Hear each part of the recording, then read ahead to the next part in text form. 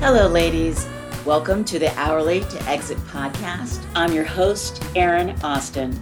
My goal with every episode is to share information and resources to help you achieve the next level of growth in your expertise-based business. We all know generating income from our expertise is pretty easy. The challenge is in scaling and building a business that can run without you.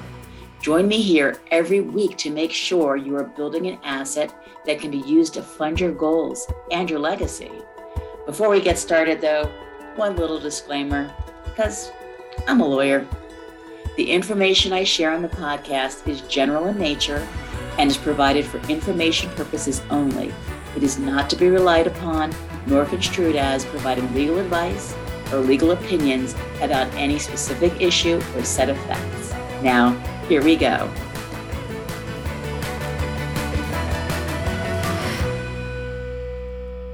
Hello, ladies. Welcome to the Hourly to Exit podcast. I am very excited for my guest today. Welcome, Sarah. Hi, so good to be here, Erin. Lots to talk about. We know we love to talk about SOPs here and processes and making sure we're building a business that can scale. So this is going to be a great episode for the audience. But before we get started, will you introduce yourself? Yeah, kia ora. I'm Sarah Greener and I'm from all the way down here in New Zealand. I feel like I'm a long way from Erin. I work with female business owners all over New Zealand, Australia, and throughout the States who are way too busy and overwhelmed to get them back a day a week. And the way that we do that is through focusing on how they're using their time, which ultimately leads into what we're going to be chatting about today. We do something called a success map, which gets the gap from what you think your business looks like to what it's actually operating like. We close that gap so that you can run your business without it running you, and you can have other people help you do that as well. Very, very, very important. So I will say there is a beautiful picture window behind Sarah where I can see how green it is where she is. And I have been to New Zealand 20 years ago and did a walk. What is it called? I think I was over. Is it Milford? Is that New Zealand? Yeah. Did you go to Milford? Yes, It sounds beautiful. Yeah. Yeah. Right down at the bottom of the South Island. And it rained the entire time. Yeah. It's it was a rain 3 party, nights and camping. They told you do not eat in your tent at the campgrounds. It was just one night. It was pouring rain. We're like, we got to eat. So we eat in the tent. And so what happens? In comes the mice and they're just hanging out. Doesn't matter apparently how hard it's raining, waiting for you to even eat a cracker inside of your tent. And so it's scrambling around. And of course, I'm a light sleeper. My son's father, he's a man. He sleeps through anything. So I am like, oh my God. And it would run up the side of the tent till it got gravity right back down on me. Run up the side of the tent, back on me. And so we finally woke him up and we got the thing out of the tent. But beautiful, like otherworldly beautiful. It's just unreal. We would get to a place where we were above the clouds and saw it. We're like, oh my God, this is so gorgeous. What a beautiful place we live. Milford's amazing. You can actually do a boat cruise down there in the Sounds, and they actually say it's actually better when the weather's not good because you get all more waterfalls, and if the wind's blowing, the waterfalls can actually turn around and go back up and things like that. It's just incredible down there. Did you say the waterfalls go back up? Because the wind gets underneath them, and so they'll come if it's really windy. So the waterfalls are coming down on the side of the Sound, and then it turns them and you'll see them. It's amazing. Yeah, I missed that. Yeah, come back. You'll love it. Come to the top of the North Island and come see me. At the time I lived in LA, so it wasn't quite as far as a journey to get there. Still far, but not quite as far as from the East Coast. We'll definitely do that. So tell me about your typical client and what pains are they feeling when they go, I got to go talk to Sarah? So my typical client is me a decade ago. They tend to be between 30 and 50 women who have got out into their own business. In my world, generally they have some physical component. So they either have offices or a shop front of some description. And they are busy building their business and they think that someday things will get better. If they just work a little bit harder and a little bit longer and they get some more customers, things will get better in the future. It's not until we kind of shine a light on the fact that it's just all the hours. They're working so many hours. It's not aligned with the life they really want. So they got out into business, much like you and I probably, for some freedom, for some flexibility, for the ability to do the things that mattered to them. And all of a sudden, this business kind of turned into this monster that started eating their whole life. So they're feeling overwhelmed. They're feeling stressed when they're at work. They're feeling guilty for not being at home with their children. They're feeling guilty for not being at work. Maybe they've got some team members, but they feel like they are constantly fighting fires that somebody else started. They're just exhausted from doing that all the time. And they know there's a better way and their business is working. It's making money, but it feels really hard. So we're looking to make that simpler for them. Yeah, I'm sure that everyone in this audience can relate to that. This is an audience of mostly service-based businesses, of experts. And so there's a unique challenge to scaling the service-based business. I am my avatar of someone who comes out of corporate and basically does what they were doing in corporate, but on my own and using my expertise. And you start out selling your time and just doing things, because it's what you know, and you're not really thinking about creating systems, how to scale this thing until you hit that wall. What are the special issues that a service-based business may have in trying to look at these issues? I think it's even more significant as service-based business because the thing they start off selling is their time. And particularly if you've come out of that kind of corporate world where you're paid by the hour and you charge by the hour. And so everything in your head is done by the hour. And that's the way you position yourself when you first get started. And the challenge with that is generally there's a gap between what you're charging and the value that you're creating. It also means that previously, if you're working for someone else, there was probably a lot less not chargeable work that you had to do. Small confession, I was an accountant back in my 20s and we used to do the little 6-minute timesheets to charge our time out. Yeah, that's nightmare stuff. Just check for that now. Thank goodness. I used to be in that world. And so everything was charged. Every 6 minutes was charged to a client. In your own business, there's a whole lot of stuff to do that's not chargeable to a client. And so you have to make sure that first and foremost, that's really slick because you can't charge that time out to anyone. So you don't want to spend a lot of time on it.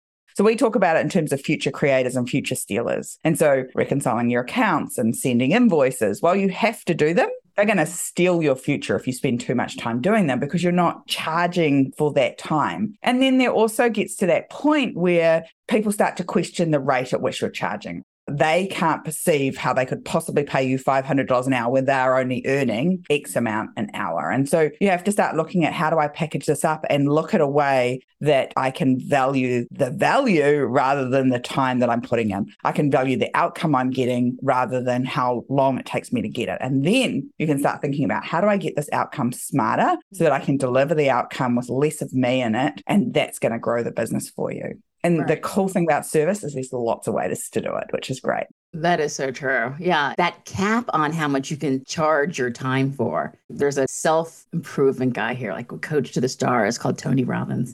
I think he charges like $1 million to be his client. Like most of us don't get to charge $1 million for our services. There's going to be a cap, period. And so you're going to hit that wall and you're going to have to figure out a way to decouple your income from your time if you ever want to get past that cap for sure. Yeah, it's going to tap you out and it's tiring. So I've been there. So I didn't come from that world. I've come from the world of running a small business, a physical business in tourism. But then I've come into the service world as a coach and that's where I started. I would give you X number of hours of coaching for X number of dollars. It's a package. And I got to the point where I was coaching 35 hours a week, which is intense. Yeah. And then I still had to do all the business stuff around. And I was like, oh, hang on. I'm going back to doing what I was doing before, but worse. And I'm teaching people not to do this. And so that's when you have to start thinking about, okay, how am I going to do this smarter? Because you actually tap out your ability at some point to do a good job and build the life you want. Yeah. You don't want to build a job for yourself call it a job without benefits. For here in the US, the employment tax is paid, the Social Security paid, insurance here, we got to have a job to get through the insurance. You got to do all the sales and the development and all these things. And you're still getting basically, because we have in our head, you mentioned this, that replacing that salary that we got from our employer, but we're putting in way more than we were to get that salary when we were in-house. Yeah. And I think there's also that gap. I think when you're an employee, you don't recognize that actually the cost of an employee is more. So in New Zealand, we add 20 to 25% to every salary to say that's actually the real cost and the real benefit to the employee because we pay all those taxes for them. Right. Same thing in the States, all those extra bits on top that you don't see in your physical bank account, but someone's paying for you somewhere, right? So you actually have to go not just your salary, but all those benefits too. And you have to think about what's the market rate for all the jobs I'm doing in my business. Because in the other business you were working in, someone was getting paid to do the marketing, getting paid to do the accountant, someone's getting paid to do that. So to build a business that's actually sustainable, you actually need to get paid a market rate for all those roles because otherwise you can't outsource them to someone else. Well, that comes to the not being the jill of all trades. So tell us about that and how we use SOPs to help us not be. Yeah, absolutely. And so I think that it's across both your life and your business. Jill of all trades is I've got to wear all the hats for all of the roles. And so what we've just talked about there is for someone else, you were a service provider who was the lawyer or the accountant or the insert line here. What you didn't do was be the marketing and the sales department and the accounting department and the cleaner and the administrator and the insert things here, the fix the printer person if the printer's not working. So that's that Jill of all trades. When you start out, you get really good at swapping those hats. You get really good at being all things to all people, but you can't do that for a long time. And so you have to stop being the Jill of all trades and you have to start being the master of all of them, which means I have to know enough about them to ask really good questions. I have to have good processes so I can say, hey, have you done them the way I want them done in my business? And then you have to outsource them to other people and hold them accountable to that pace. And until you stop being Jill, you are really going to find yourself stretched very thin and you're not going to be able to grow the revenue of your business in the way you could if you start thinking about where are the low value tasks in my business that I can outsource to someone else. Yeah, absolutely. Hey, everyone. A quick word from our sponsor, Think Beyond IP. Think Beyond IP helps your professional services firm build the essential legal and strategic foundation required to confidently scale your business by developing, protecting, and leveraging intellectual property assets. You can find us at thinkbeyondip.com. Now, back to the show. There is a coach here in the U.S., Natalie Ekdahl, who always says, hire as much help as you can afford. And that applies both internally in the business and at home. Because for a lot of women, we are both the CEO of our businesses and the CEO of our home. And we are the Jill of all trades of our businesses and Jill of all trades of our homes. For me, as a solopreneur, if I have a to-do list, which includes getting something for the dog or dealing with something for the house or dealing something for a client or getting something to my accountant, these are all on my to-do list. The 24 hours in the day, they got to get done. And there's as much value for me to outsource someone to help me around the house, in the yard, as helping in the business. So we shouldn't ignore all areas of our lives that we can benefit from outsourcing. Oh, absolutely. I think we forget that overwhelm comes from the whole picture of what's going on every day in your life. It doesn't come from people go, I'm so overwhelmed by my business. I'm like, cool, I'm interested about that and let's have a conversation. But I want to know what's going on at home. Like, who runs your house? They're like, oh, my husband's really good or my partner's really good. He vacuums. Okay, cool. But if he's doing the task, who's doing the management, the logistics, the making sure the vacuum cleaner's been emptied, the making sure the vacuum cleaner's got bags in it? You talked about something for the dog and something for the cat. We talk about it as the second shift. So when we set up a home, sometimes we set it up on our own and then maybe we get a partner and maybe we get some small people. I have a small person. And we always say the small person that lives in my house rent free. So these people they come and they form part of your home and they create workload in your home. And if they're not sharing in that workload, then that workload all lands on one person. And I think I saw this article once about if you paid someone to do all the jobs that housewife does, it's like hundreds of thousands of dollars. And for me, it's more about the mental load piece. So when you look at the statistics that say across the world, something like 12% of women-owned businesses only earn more than $100,000 a year. That statistic scares the hell out of me, but it also makes sense. because if the women are still, and we are still in general, carrying that load of free work, that where does everyone need to be? When are exams? When are birthday parties? When does the dog need to go to the vet? When does registrations on cars, insurance needs to be renewed? If you're carrying all that load, it's like managing a whole nother organization. And so it's definitely, we have that conversation with our clients, and we are talking about how do we share the second shift, not just the tasks of it, but the mental load as well, because that's where the overwhelm comes from, is how much am I keeping up here? And so you talk about outsourcing in your house. We have like standard operating procedures around the house for things so that we don't have to think about them. And we don't call them SOPs, but there's a system. Our food order is just on autopilot. It gets ordered every week. There's a system. When you use the last thing, you add it to the shopping list so that it can be processed each week to get the online shopping to come through. Keys live in the same place. It seems like ridiculous things, ridiculously small things. I wash my hair on the same day every week, but not thinking about that mental load anymore actually helps. And that's why SOPs are so important in your business, because instead of carrying it around up here with, 60 to 80,000 other thoughts, now you don't have to concentrate on it, and your brain is free to be more creative with the solutions you're coming up with your clients and bring more humanity to what you're doing, because you're not in the detail of what needs to be done every day, both at home and at work. This might be controversial. I'm just thinking as you mentioned this, Steve Jobs, Barack Obama, I think even Mark Zuckerberg, they're known for like wearing basically the same thing all the time so that they don't have the mental load of choosing what. Would women benefit from reducing the variety of the things that we wear? And so this is a really interesting one. So it's something that I used to spend a lot of mental energy on in the morning. And again, it's not something everyone's going to be able to do. But in the end, I went and paid a stylist, and she put together my clothes. And I have an SOP for what to wear. I have a laminated book of my outfits. And I go, what am I doing today? And I pick it up and I go, I'm going to wear that. And then I go, those shoes, those pants, that top, that jacket.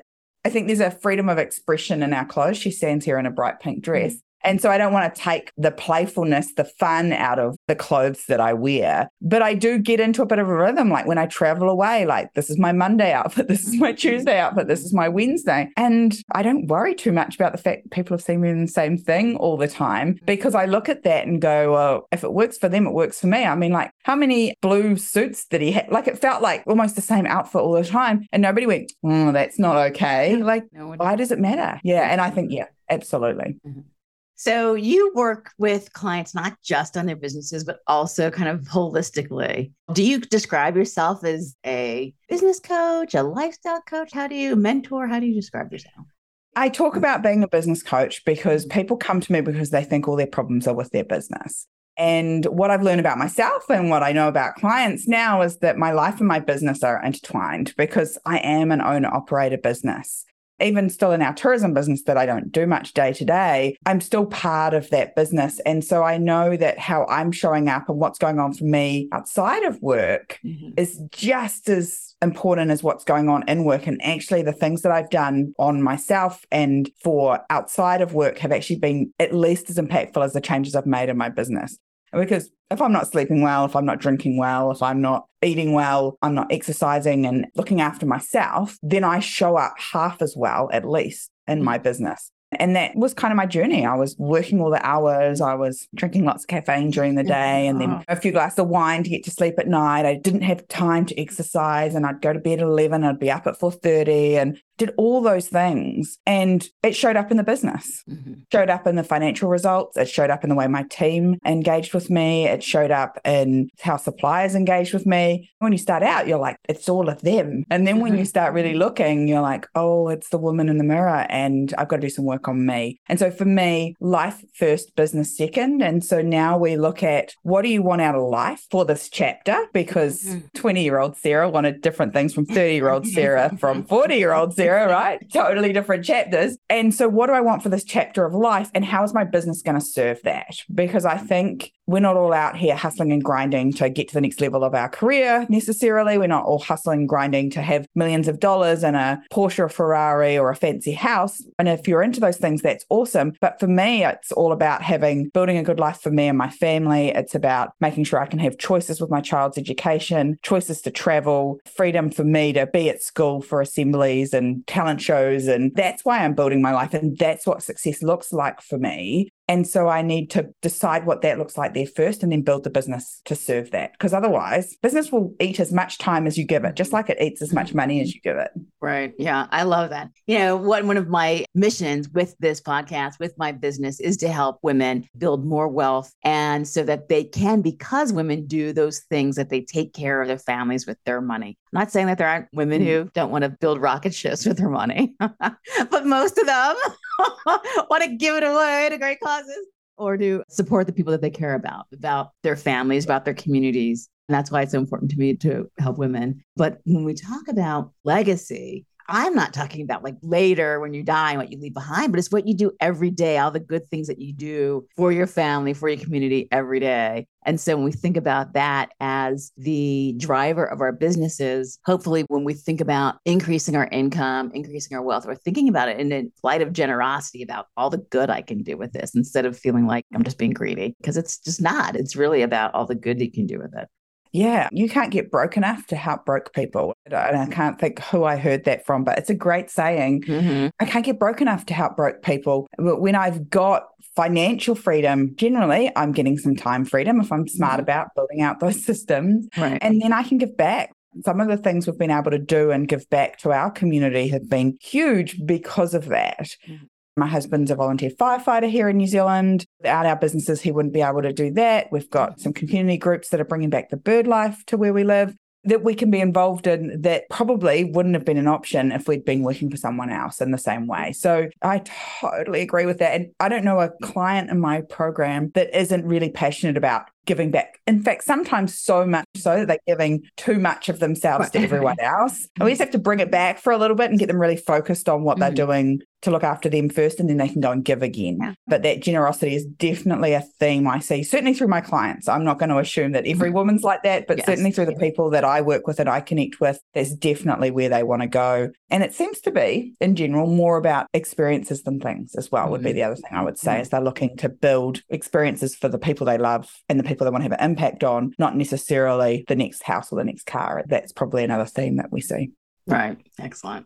So speaking of which, this podcast is the Hourly to Exit. And so we like to help women build businesses that hopefully they can sell someday. And part of that is building exclusivity into their business. What do they have that's exclusive to them? And having predictable income. Like, how are they setting up systems so that someone who bought their business could run it and be even more profitable with it? So where do SOPs fit into that early to exit journey? I would like to say that they are very early on in the journey. I would like to say that if you start thinking about it from day one, it's going to be much easier. Most of us don't. We certainly just winged it for probably 5 or 6 years before we even started thinking about putting processes in, which brings with it all sorts of challenges. The analogy I always use is that generally what happens is people go, I'm going to build this really cool SOP, or we talk about it in terms of systems, and they see a really cool piece of technology, this software that is really good for their industry or their service that they provide. And they go, I'm so excited. It's going to fix all my system problems. And they jump into it and they start building out bits of a system inside this tech. And then they go, oh, the tech's crap. Doesn't do everything I want it to do. I see this so often and did it myself. And then I realized that we would never, ever work with a builder who said, oh, you know what? I've built loads of houses. We don't need any plans. We just need like a floor and some walls and a roof. You'd be like, no. We're going to do a design and a plan. I want to see some paper with a plan on it first. In our businesses, we go, we're going to whack up the foundations of our business without ever thinking about it and getting it down on paper. So true. And so the very first place I want to know what's in your head about what are all the systems in your business. And I want you to get them out of there and down onto what I call the success map of here are all the areas of your business and what are all the systems that make up those areas. So what are the systems that make up your sales process? What are the systems that make up the experience people have with you? What are the systems that make up you getting paid? What are the systems that make up you being compliance, doing the tax thing, doing the health and safety, whatever it is that wherever you are in the world, you have to comply with? And once you've got that down on paper, then we can start to think about it in step by step and we can build each system out.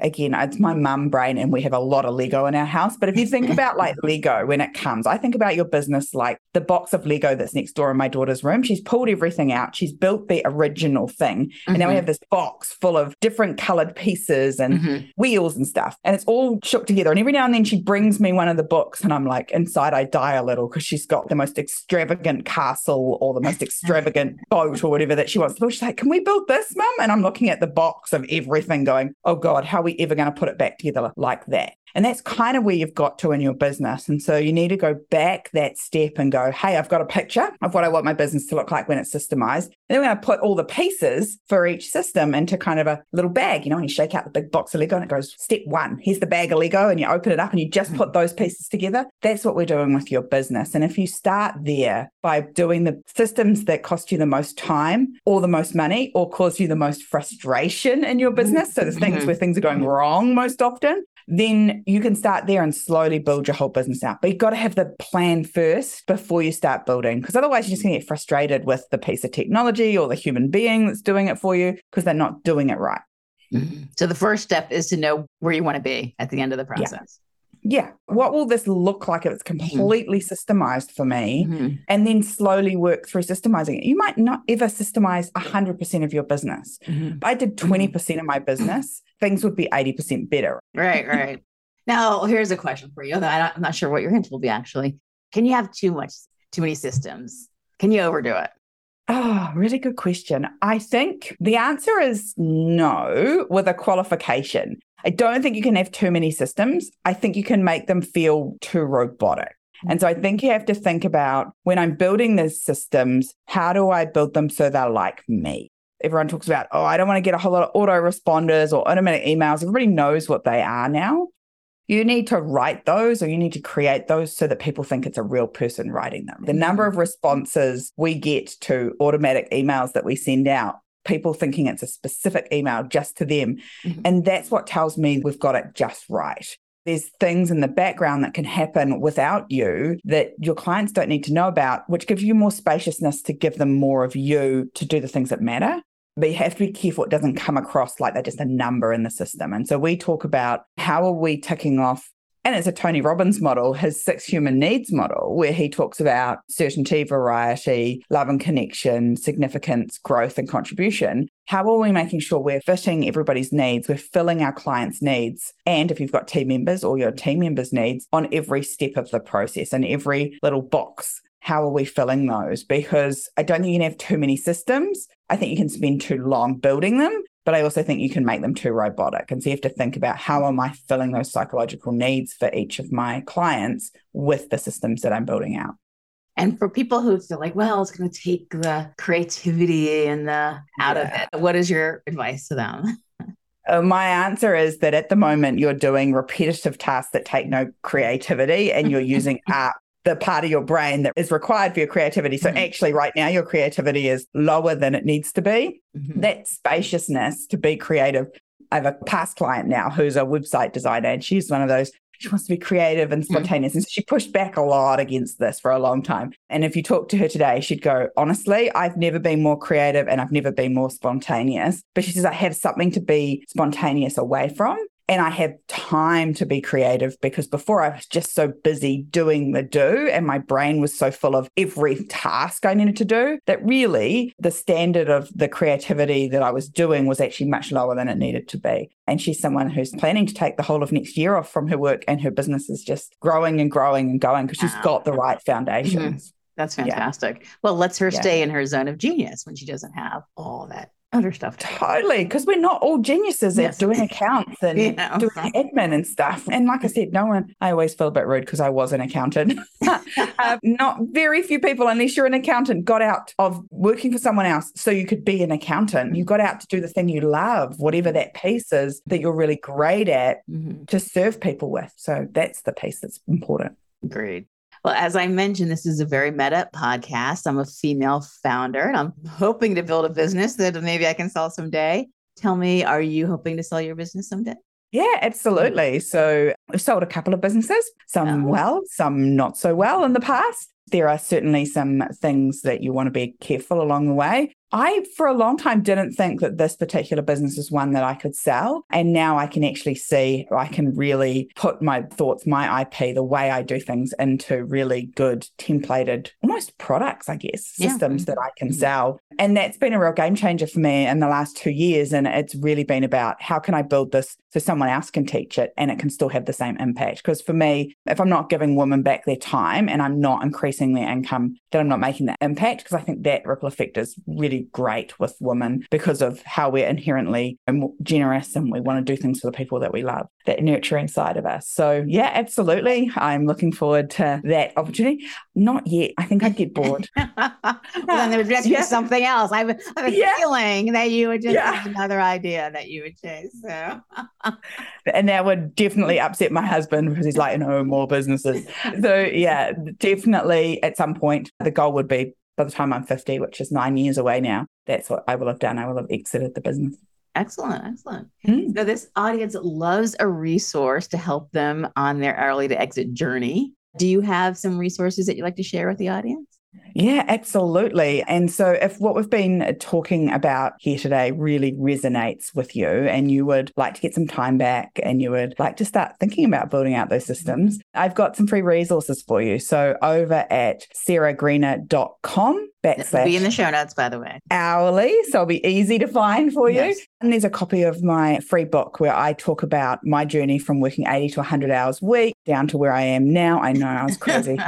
60 felt like part-time for a long time. So there's a copy of that book there that you can download for free. You can join the community. There's a whole lot of training in there where I talk about how we success map, how we help our teams use those systems. And then lastly, if it's of value, we can do a quick 15-minute freedom game plan where we talk about where you're at and where you want to be and what are the first 3 steps you need to take to get from where you're at to that freedom place that you want to be. Wonderful. That is so generous. Thank you very much for that. You did tell us where you could, sarahgreener.com, but also where else can people find you on the interwebs? Yeah, I'm on Instagram at Sarah Greener Coach, she says. Slowly, Sarah. And the same on Facebook, Sarah Greener Coach. And you can also just connect with me by my name, Sarah Greener, on LinkedIn. Awesome. Well, thank you. This has been a delight. Thank you so much for sharing your time and your wisdom with us today.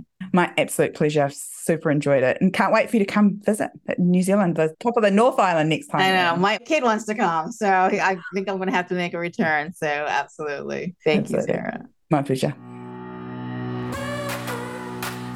Thanks for listening. Do not forget to check out the show notes for links to connect with today's guest and for the resources, offers, and organizations that we discussed. You can also find the links at hourlytoexit.com/podcast. If you got value from this episode, please subscribe, and I'd be so grateful for a review. I'm here to support your journey.